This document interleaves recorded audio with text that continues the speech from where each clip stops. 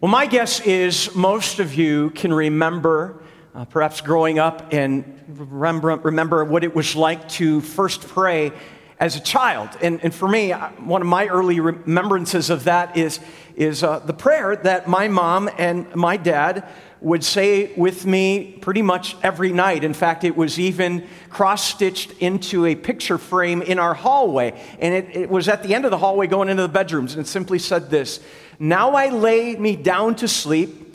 I pray the Lord my soul to keep.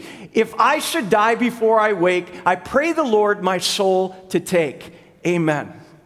And as I grew older, and I started having kids, and then I realized, hey, I should teach them the prayer I was taught. And then I realized, what a depressing prayer. If I should die before I wake, I pray. Am I going to die, Dad or Mom, right? And then you always follow that up. Well, good night. Don't let the bed bugs bite. And if they do, there's bed bugs, and why do we freak our kids out like this, right? But yet that was my first experience with prayer. Since then, you grow up, you say, okay, what is prayer all about? And often for most people, if we're honest, prayer is for those moments when we realize that maybe we aren't as strong as we thought, or we're not as self-sufficient as we thought. And prayer, and people sometimes say, well, I guess all that's left to do now is pray, because it's the last resort. Like, if we can't do it ourselves, we better pray. And maybe, just maybe, God might answer.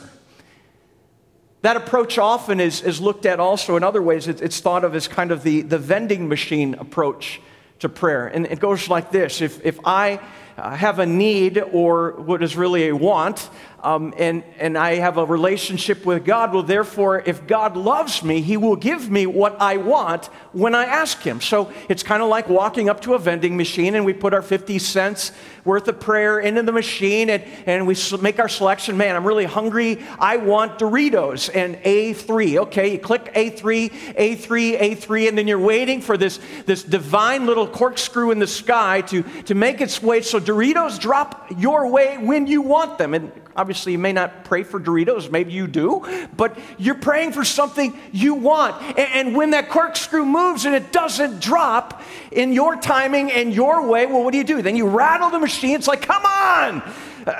You said you'd answer my prayer. I thought I'd get what I want. If you're honest, I bet you've been there, where you've asked God for something that is obviously according to something He would grant or want for you, because doesn't God want His people, after all, to be happy? I grew up thinking, oh, that must be what God wants for us. If God loves us in Jesus, His number one desire then is that we would be happy and fulfilled and content with getting the things we want. And that vending machine in the sky prayer, Lord, give me what I want. Sometimes God does grant those prayers. He does. But only when they're according to His will. And also, not because God's number one desire, as we're going to see today, is that we be happy. And that may be a hard one for us, because we think or are convinced the goal in life is to be happy, to be comfortable, to be happy in our circumstance. And we find out biblically, as we begin a study of prayer today, that is not God's number one desire. And that our prayer life that flows out of our circumstances often is also a result sometimes of some of the most discomforting times. Times where we're overwhelmed, times when we're exhausted, times when we really have come to the end of our strength. God starts to teach us as one of the most powerful places where prayer starts to show why prayer is so important, not just in those times, but in all times. Because it's a pointer to our insufficiency in ourselves, our need for something greater than ourselves, and a God who is there with His people. I took a vending machine approach a week ago Saturday. I was on one of my long bike rides on a Saturday morning, and I got an early start, and I was on my way up to Metamora, and it was about 35 miles away from my house up there, and then another 35 back. And as I was getting closer to Metamora, just outside of town, this happened. I got the dreaded flat tire.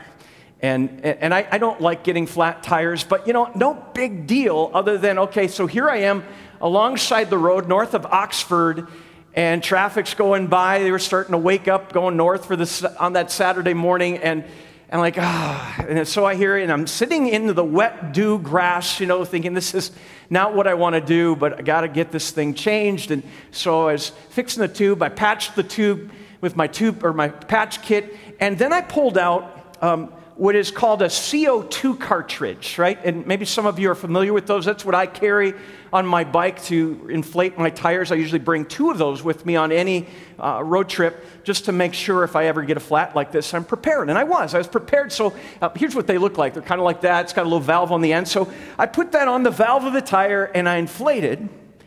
And then I got back up. I'm like, okay, I'm good to go. Packed everything up and I kept riding toward Metamora. But as I'm riding, I'm realizing my tire's going like this as I'm riding along, and something isn't quite right. The tire didn't quite get seated right in the rim, and won't go into all the details. I knew it was wrong. But I arrived in Metamora, and I was sitting at a coffee shop right there, grabbed an espresso, analyzing the situation, and I decided I would try to fix the tire. And to fix it and reseat it, I would need to let some air out and then reinflate. And I thought, no problem, I have a second CO2 cartridge in my pack, so I got that out all ready to go. I deflated, and I went to inflate, and it was dead. Here I am now with a flat tire. It's 8 in the morning. I'm in Metamora, 35 miles from home. My girls are sleeping in. And some of you might say, well, didn't you just go to the gas station? Well, these are different valves. I can't inflate this kind of tire at the gas station. At least I didn't have an adapter, and I will now. And I'm sitting there kind of in panic mode, frustrated mode, anxious mode of like, what if my girls don't answer the phone? And how are they going to feel about driving an hour plus to come get me early in the morning on their one day to sleep in? And I'm frustrated. And I called out to God in that moment. And I did. I'm like, Lord, this is not what I signed up for today. This is not fair. I'm safe. Everything's fine. But really? Like, come on, help me out here. Come on, Lord, you got to come through. I'm not kidding you.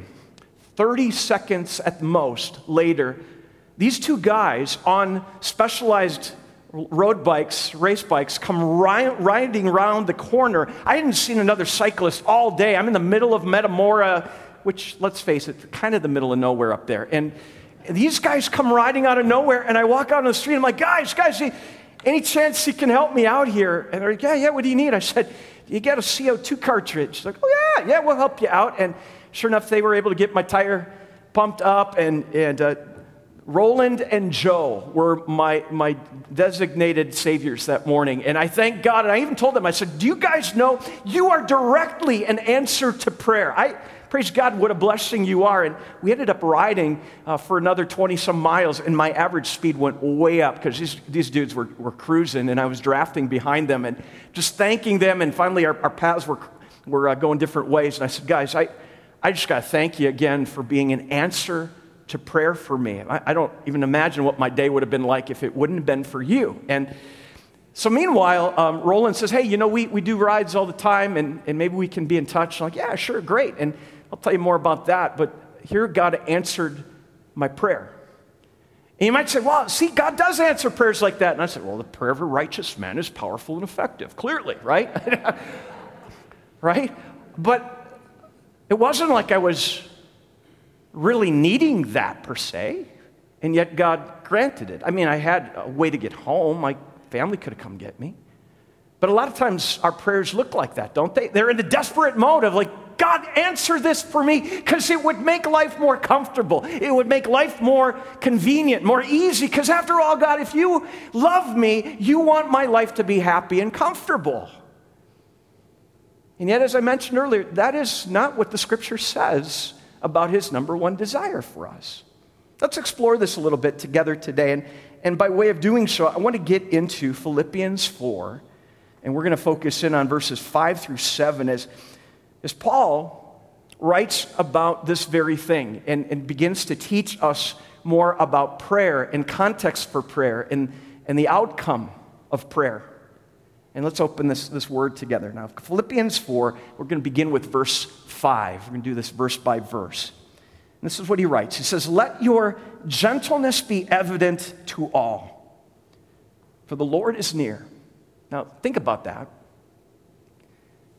I think this is a phrase that has been lost in recent days in our culture, even in our Christian culture, where we're hearing these messages that to be a follower of Jesus is to be about power and control and about speaking out and being bold. And yet we see in Scripture that he says, let your gentleness be evident to all. This is a message that is being lost in a world that is so divided and so at odds and so overwhelming right now.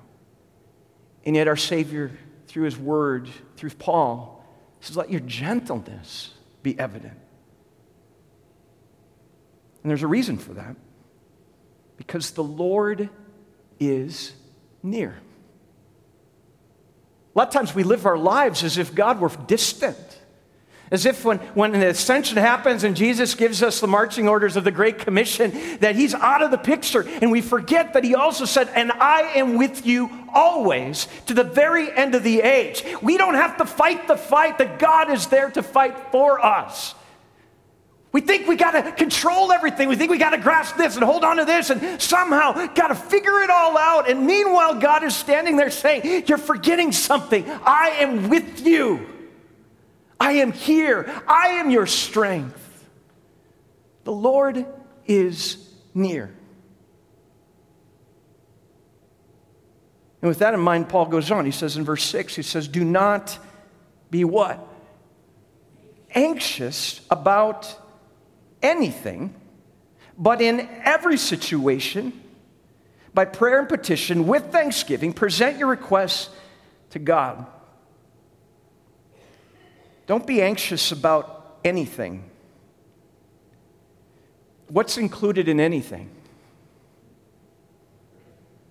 Not a hard one. I know it's early in the morning, but anything, everything. Don't be anxious. I've heard it said that anxiety, which is also related to fear, that often what we're afraid of or what we're anxious about often is an indicator of where we lack faith. And that might be a hard thing to hear, but ponder that a bit. In your life where you face anxiety, where you face fear, that often is an indicator of where you lack faith in God's ability to do something about it. It's also a signal often of where we are trying to rely on our own way of figuring it out and our own power, our own sense of control or being out of it, which brings fear and anxiety. And Paul's simply saying, don't be anxious about anything, because after all, he already said the Lord is near. And if the Lord is near, he's in the room with us, why would we be anxious about anything? He says, so instead, in every situation, and by the way, what's included in every? Another hard question. I know, this is tough, right?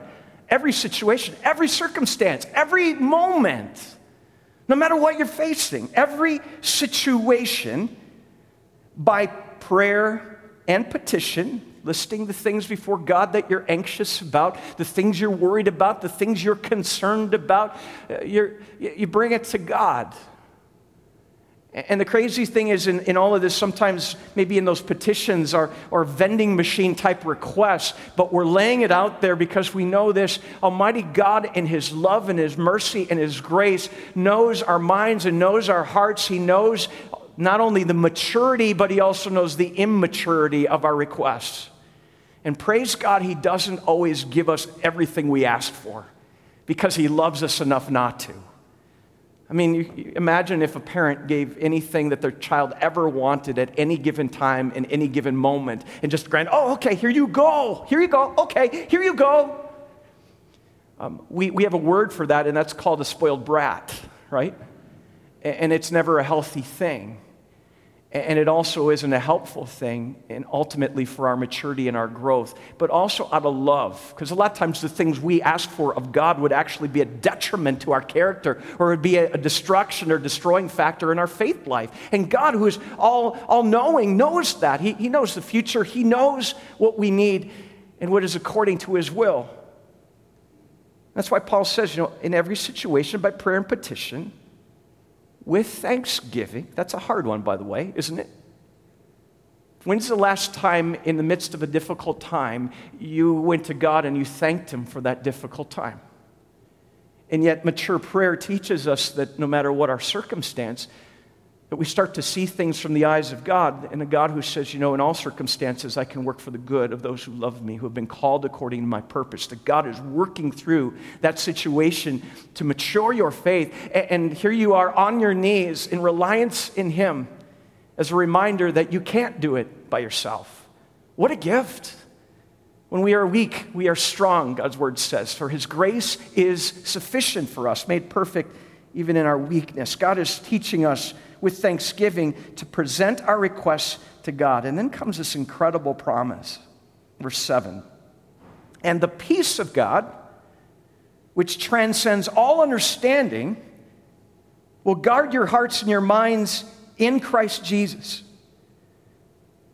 So wait a minute here. Paul is saying, bring everything to the Lord in prayer, and He will give you peace. The crazy thing on that is you think, as I remember as a little boy, Christmas comes, and on my list is toys, all these toys. And then the gifts come, and I start opening them up, and it's clothes. And Mom's like, be thankful. And I'm like, but I wanted toys, right? And is this that kind of thing? Like, wait, but I wanted this, and God gives me peace? Are you kidding me? Until we start to realize what we truly need is peace. The peace that surpasses understanding. The peace that opens our eyes and hearts in the presence of Almighty God as He starts to have His way in our life, that we might be able to see our circumstances differently. Not as opportunities to retaliate, not as opportunities to somehow get control again, not as opportunities to somehow figure it out on our own, but rather as a huge reminder that what we really need is God's presence and knowing He is with us. And as we look to Him, our eyes are filled and our hearts are filled and our souls are filled with an eternal peace that far outweighs anything we see. And it's what we really long for, even when we don't know it. There's a day when Jesus had been preaching on this and speaking on this. His disciples had asked Him a question, teach us to pray. And we're going to get into this in the series in some subsequent weeks where Jesus then teaches them the Lord's Prayer. But He follows that up and he says this, and I love this. He says, which of you, this is Luke 11, verses 11 through 13. Which of you fathers, if your son asks for a fish, will give him a snake instead? Or if he asks for an egg, will give him a scorpion? If you then, though you are evil, know how to give good gifts to your children, how much more will your Father in heaven, you see this, give the Holy Spirit to those who ask Him? I just find that interesting. He doesn't say, how much more so will the Father then give anything you want? No, He says, give the Holy Spirit. By the way, the word for spirit, holy, pneuma. We get our word pneumatic from that, air-powered. CO2 cartridge. God grants us the power to believe and to see. It's by the way of the Spirit that leads us to faith, the same Spirit you receive in your baptism that draws you into a relationship with God, and that Spirit that outpours through His Word and His promises. And as we seek Him in prayer, a God who answers that prayer for more of that Spirit's presence. He loves answering prayers when we seek Him as His people. Because He grants prayers according to what we truly need, not according to what we always want. And that's a blessing, a huge one, huge one. You're going to read this week that Tim Keller talks about, all the different books that have been written about prayer. And they generally take one of two approaches biblically. That often they'll take an approach that prayer is all about communion with God, not Lord's Supper communion, but communion in our relationship with God. And that's what we see here in Paul's expression here of what prayer is all about. It's about having that presence of Almighty God, recognizing He is near, and having that conversation with a God who is with us in communion. And certainly that's a huge aspect of prayer, and you're going to read about that. But it's not the only aspect of prayer that the Scriptures bring out. Other books often will talk about how prayer is all about kingdom advancement, kingdom prayers. And it's like this, that Lord, may my life and my circumstance be directed toward expanding your kingdom, and may your kingdom come in my community, in my nation, my world. And these kingdom-powered prayers, that the will of God would have its way in the church. And certainly a lot of biblical examples of that. And what Tim Keller is going to point out to us is that it's both, and that they're very much connected, but that as we go into this study of prayer, we're going to see both of those start to play out, of what prayer is all about and what it looks like to have a prayer life that isn't just vending machine approach, but a prayer life that's based in a communion deeply with God in a response to what He has done for us as our Savior, but then a response that then leads us to say, Lord, may our hearts and our lives reflect as your Holy Spirit, pneuma, leads us with power to reflect you to this world. It's also what Jesus prayed in our gospel reading today. And same prayer that forms our mission and our vision as a St. John Lutheran Church and School. One in Jesus reaching many. And a Savior Jesus who prays this just moments before He goes to the cross, and of all the things He could have prayed. My prayer is not for them alone, but I pray also for those who will believe in me through their message, that all of them may be one, Father. Just as you are in me and I am in you, may they also be in us, so that the world may believe that you've sent me. Do you hear the kingdom prayer side of that? And of all the things Jesus could have prayed for, He doesn't pray that we would be all powerful or really nicely dressed or be really wealthy, or that our 401ks would be excelling above other people who are unbelievers, or He doesn't also pray that the Democrats or the Republicans would be in office. Not on His mind. Rather, His prayer is that God's people would be one. And He goes on, He says, I have given them the glory that you gave me, that they may be one as we are one. I and them, and you and me, so that they may be brought to complete unity. And there's a lot riding on this, as He says, then the world will know that you sent me and have loved them even as you have loved me. Let your gentleness be evident to all. I pray that they might be one, Father, in a divided, hostile world, that they might be one. What a powerful prayer our Savior Jesus shows us.